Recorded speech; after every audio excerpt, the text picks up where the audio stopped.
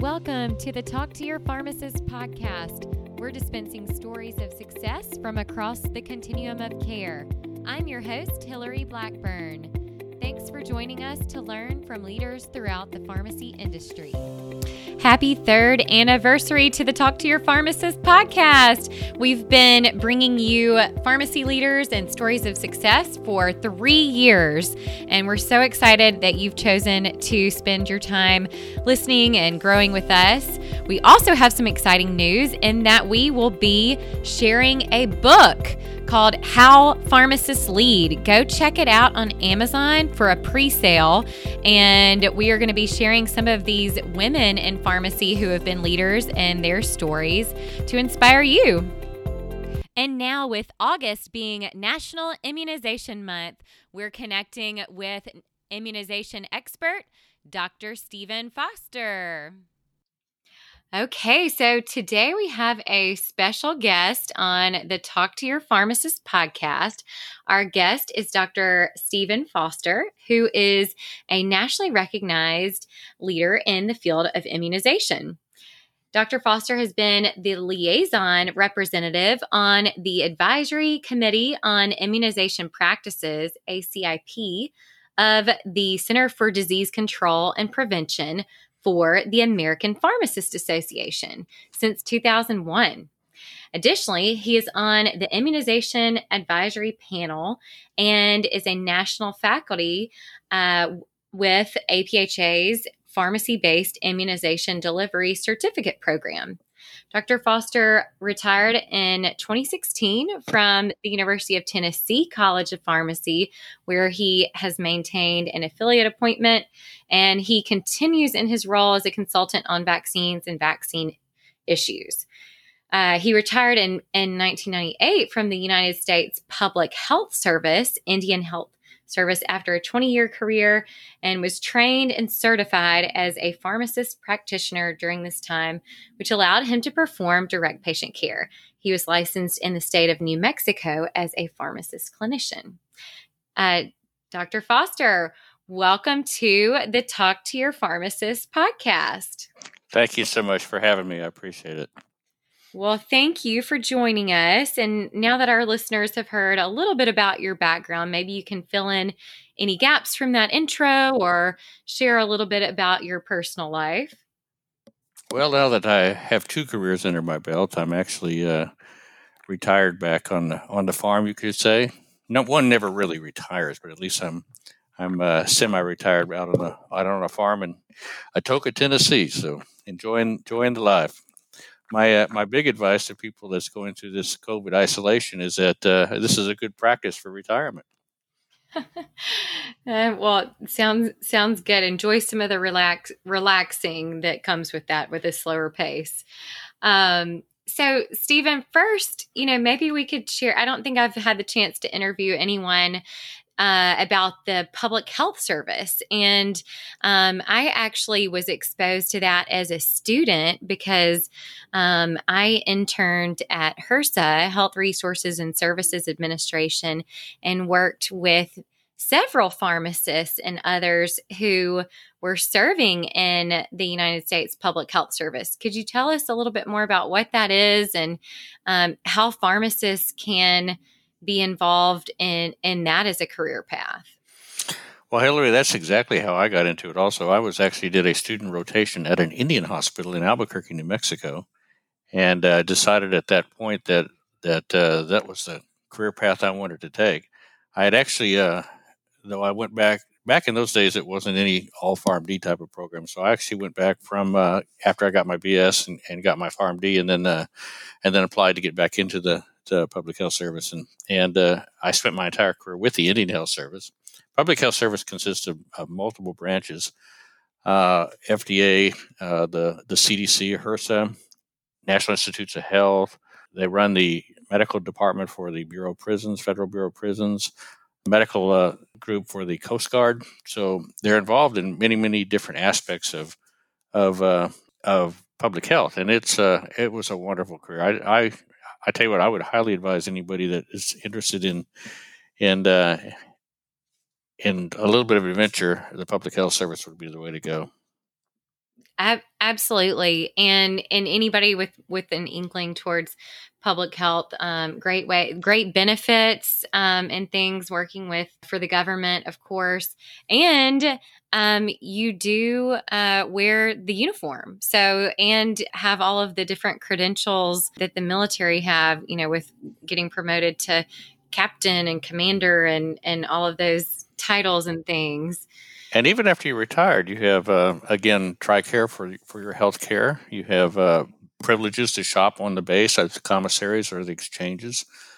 So there is a lot of advantages to it. Plus, you get a retirement that starts after 20 years. And they start the retirement as soon as you get out. So you're paid a retirement from the beginning, and while you're still young enough to keep working at another job. So there's a lot of advantages to it. Certainly. Wow. So after your first retirement, I guess, from the public health service, you really have become a national expert in immunization. Tell us a little bit more about that, because pharmacists, I guess you can give us a little history on this. When was it really that pharmacists started giving immunizations and really, I know when I was in school, we did the APHA pharmacy-based immunization certificate program. It was definitely a thing. So maybe you could give us a little history on what the pharmacist role has been first. Well, certainly. I will tell you that in the public health service, back when I first started in the 70s, I mean, we were giving injections at the time, so it was not a big deal for those of us that came up that way. But the American Pharmacists Association developed their first course in about 1996, along with the University of Mississippi and Mississippi State Board of Pharmacy and the state association there, and they developed a course to train pharmacists that would actually fill in for areas in Mississippi where they had a lack of providers there to give immunizations. They did the first course there. Some of the people you might know that were involved in it: Michael Hogue, who's now the president of APHA, John Grabenstein, Elizabeth Keys. These are people that were big into vaccines and back in those days. The first course, believe it or not, the first course was a 3-day course. And so they put that on with great success. And about the time that I retired in 1998 from Indian Health Service, and I was recruited to go to the University of Tennessee. And that was the time when the American Pharmacists Association had decided that this is a good deal. The Health and Human Services Secretary, Donna Shalala, at that time had asked, can we get pharmacists involved in giving vaccines? So this course was developed, but it was kind of fine-tuned at that point. And I didn't get involved into it, like I said, till about 98, 99 after I'd retired. But the way I really got into it is I just volunteered. I told APHA that I have a background in vaccines. This is a great area, and how can I help? And so they easily accepted any volunteer at that point. And so I ended up helping them develop and maintain the course. The biggest thing about the APHA course is that it's maintained. It's not something that when you get the material, it's current. It's changed like 3 times a year. So it is kept up, and that's an important aspect of it. Now, about the year 2001, it was starting to be recognized that pharmacists were giving vaccines. Now that the trainings were going on, it was started first with some retail stores. It was also started in universities.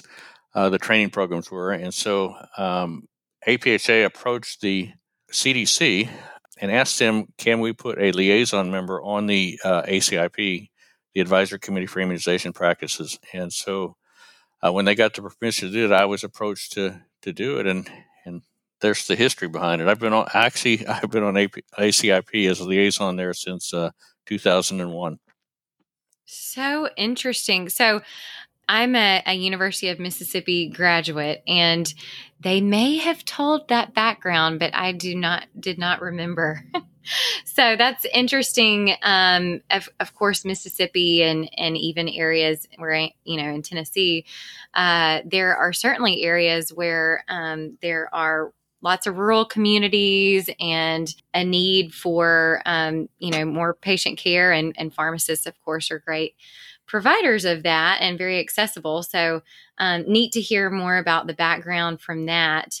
And another thing that you mentioned that I can relate to is the volunteer. So I love hearing those types of stories, and for students and or those already out in the workforce, that those are great ways to get involved in something that you're interested in. So with Dispensary of Hope, where I am, I volunteered there and helped to contribute to the formulary while I was still working full time. And when a position opened up with them, was able to step in and fill in that role and build that out. So very interesting how volunteer opportunities can lead to a niche. And so Well, and absolutely, there you with go. almost everything we've done in the past, you don't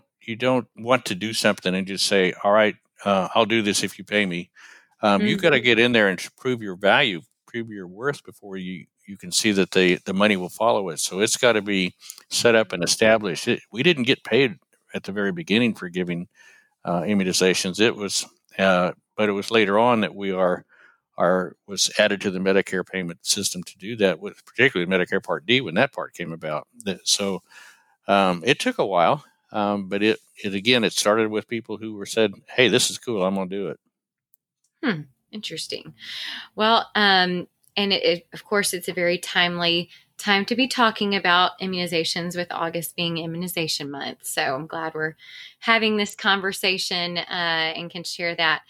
So maybe for our listeners, could you tell a little bit more about the background of what is the CDC's ACIP, and what kind of responsibilities did you have as an advisor on committee? Speaking of education, are you aware of the 2014 Drug Disposal of Controlled Substances ruling that regards safe disposal of unused medications? Well, we're lucky to have RX Destroyer sponsoring the Talk to Your Pharmacist podcast. RX Destroyer ready-to-use chemical drug disposal systems are safe, easy, and affordable products, which protect the environment and can save thousands in fines. To get more information on products, training, and medication waste compliance, check out www.rxdestroyer.com/talktoyourpharmacist. The ACIP is composed really of three types of members. One is the voting members, and that is a group of 15 individuals who have no conflicts of interest in any matter, that they get to vote on any decisions that is made through the ACIP.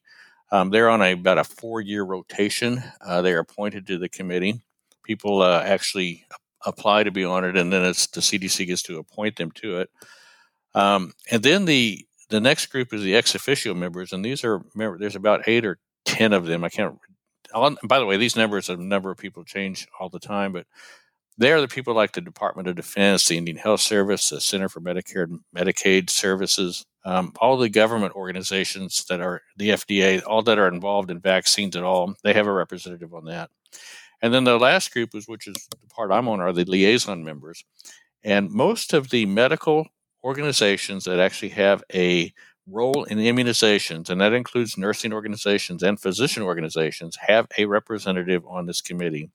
So you can start off with American Medical Association, American Nurses Association, American Pharmacists Association.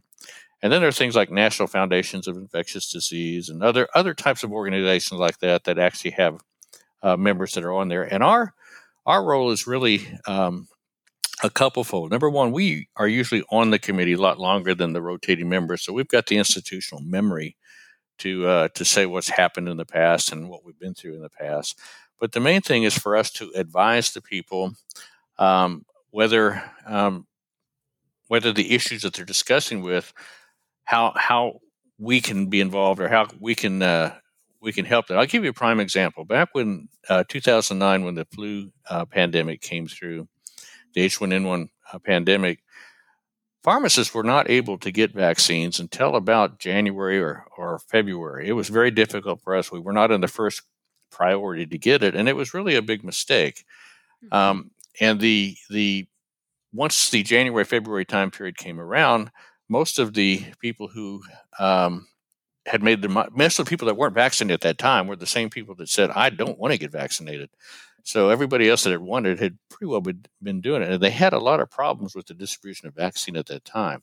So in this particular situation with the COVID pandemic, then I reminded them that, hey, pharmacy needs to be involved early on in the distribution of this vaccine and what type of roles we can play during that. Awesome. Yeah. So, man, that is really helpful to hear about kind of some of the structure and things. And vaccines are certainly top of mind for probably everyone right now, as with the coronavirus and Operation Warp Speed. Lots of pharmaceutical companies have all decided to kind of pitch in and are seeking to get a vaccine. So it's great to hear that, you're advocating for the pharmacist role in that. Do you have any thoughts or anything on kind of what the vaccine pipeline looks like, or just could speak a little bit more on thoughts about the COVID vaccine? Well, as you can imagine, the entire pipeline is interested in COVID right now.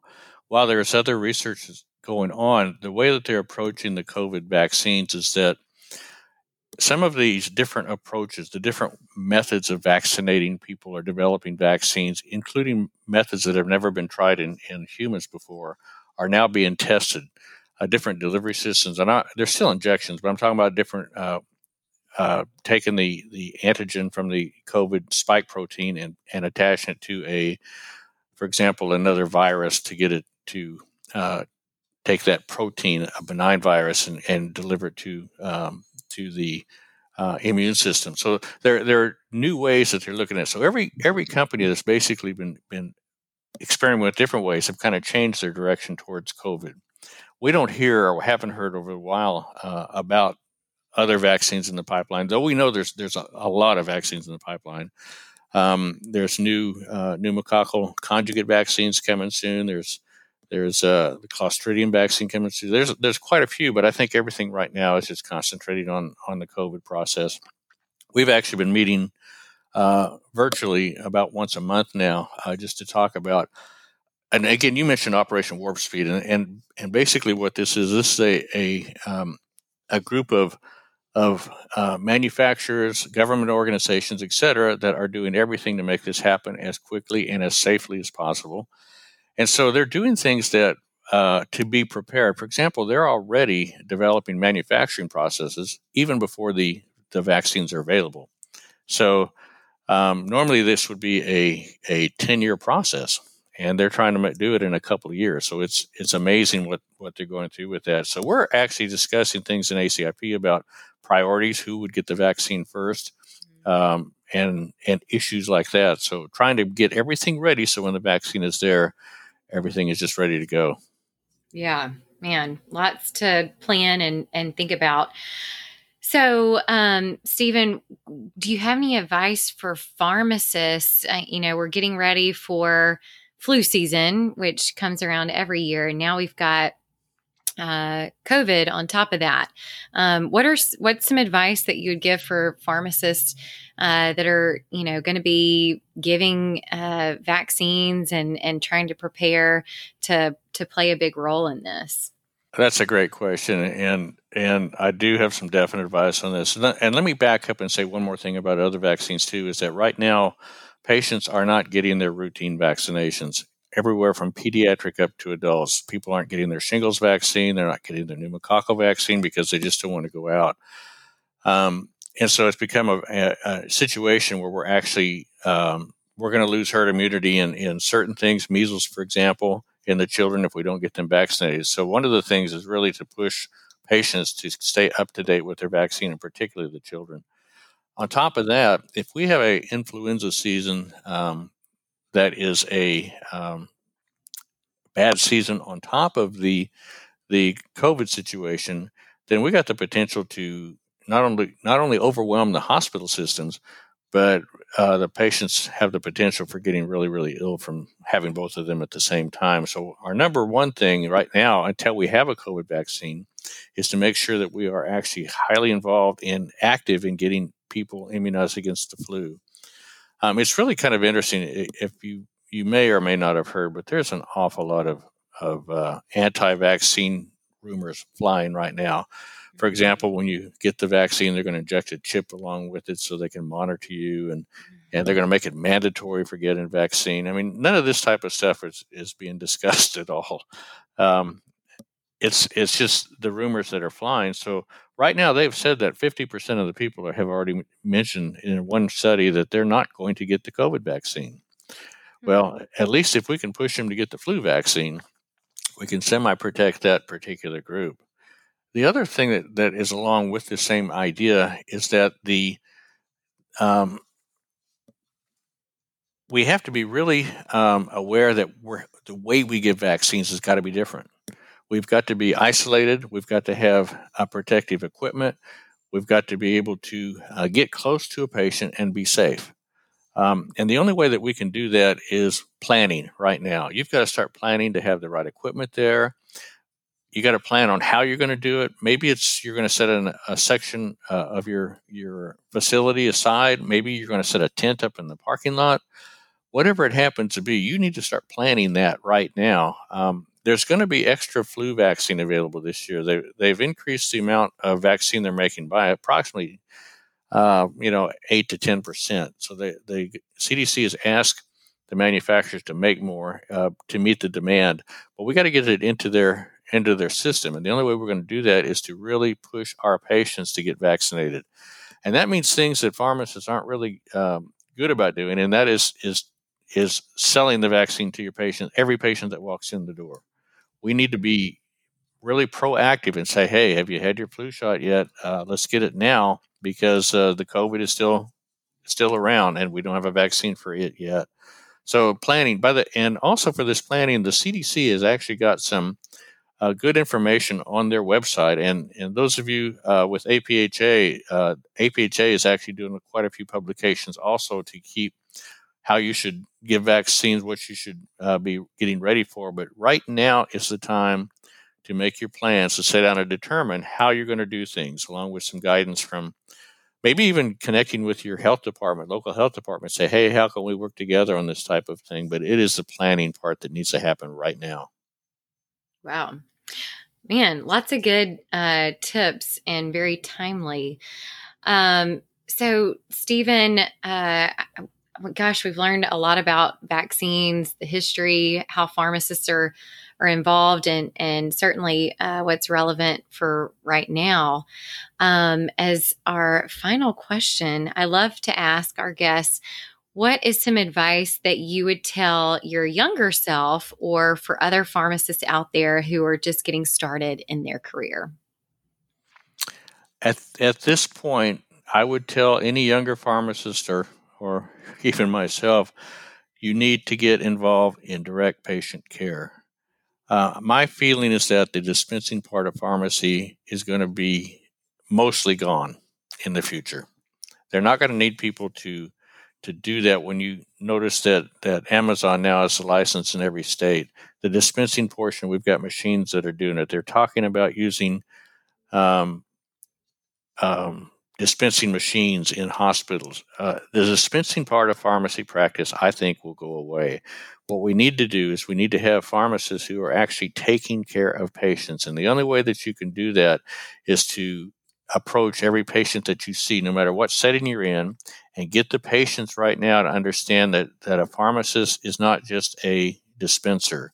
A pharmacist is a healthcare professional who can take care of them. Right now, there's an awful lot of patients that do not know that because they have not been actually under the direct care of a pharmacist. So that would be the one advice I would tell you. And that, along with the fact that we did this 40 years ago, maybe close to 50 now, with the pharmacist practitioner program we had in the Indian Health Service. And I had hoped that would expand from them, but it really did not. And like I said, if you don't start developing some patient care programs in your pharmacy, you will be hurting, because it's going to be the pharmacists that are actually taking care of patients, I think, that will survive. And vaccines are a great way to do it too. Mm-hmm. Yeah, absolutely. Great. Yeah, definitely making sure that you've got immunization programs at your pharmacy, MTM, any other types of programs. And I think that a lot of the associations, whether it be nationally, APHA, others, or the state level, are really focused on trying to help pharmacists with billing and setting up these types of programs. So if you are a pharmacist out there and are interested in that, I know I can speak. Here in Tennessee, we've got a couple of different educational ways to do that. And I'm sure many other states across the country are as well. So Stephen, it was such a pleasure to have you as a guest on the Talk to Your Pharmacist podcast. Thanks so much for all the great advice that you were able to share with our listeners. Oh, the pleasure was all mine. I've enjoyed talking with you. Our new book on women in leadership will be launching soon. Head over to Amazon and search for How Pharmacists Lead to sign up to be in the first to get access to our new book on women in pharmacy leadership. Thanks again for listening to this episode. We are going to be relaunching our newsletter, so be sure that you're signed up over at pharmacyadvisory.com. There's a place to sign up for the newsletter, and we're going to be sharing some good content there. And if you liked this episode, please subscribe, rate, and review this podcast. It helps us to get in front of more pharmacists and others interested in the pharmacy industry. We really appreciate your support in sharing this content. Thanks for listening to this episode of Talk to Your Pharmacist, produced by the Pharmacy Advisory Group.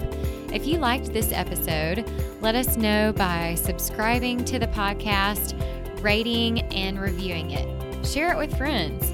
And if you want to be a guest or know a pharmacist leader who has a great story to tell, connect with me, Hillary Blackburn, on LinkedIn and check out our Facebook page, Pharmacy Advisory Group, for updates on new podcasts. Thanks for listening.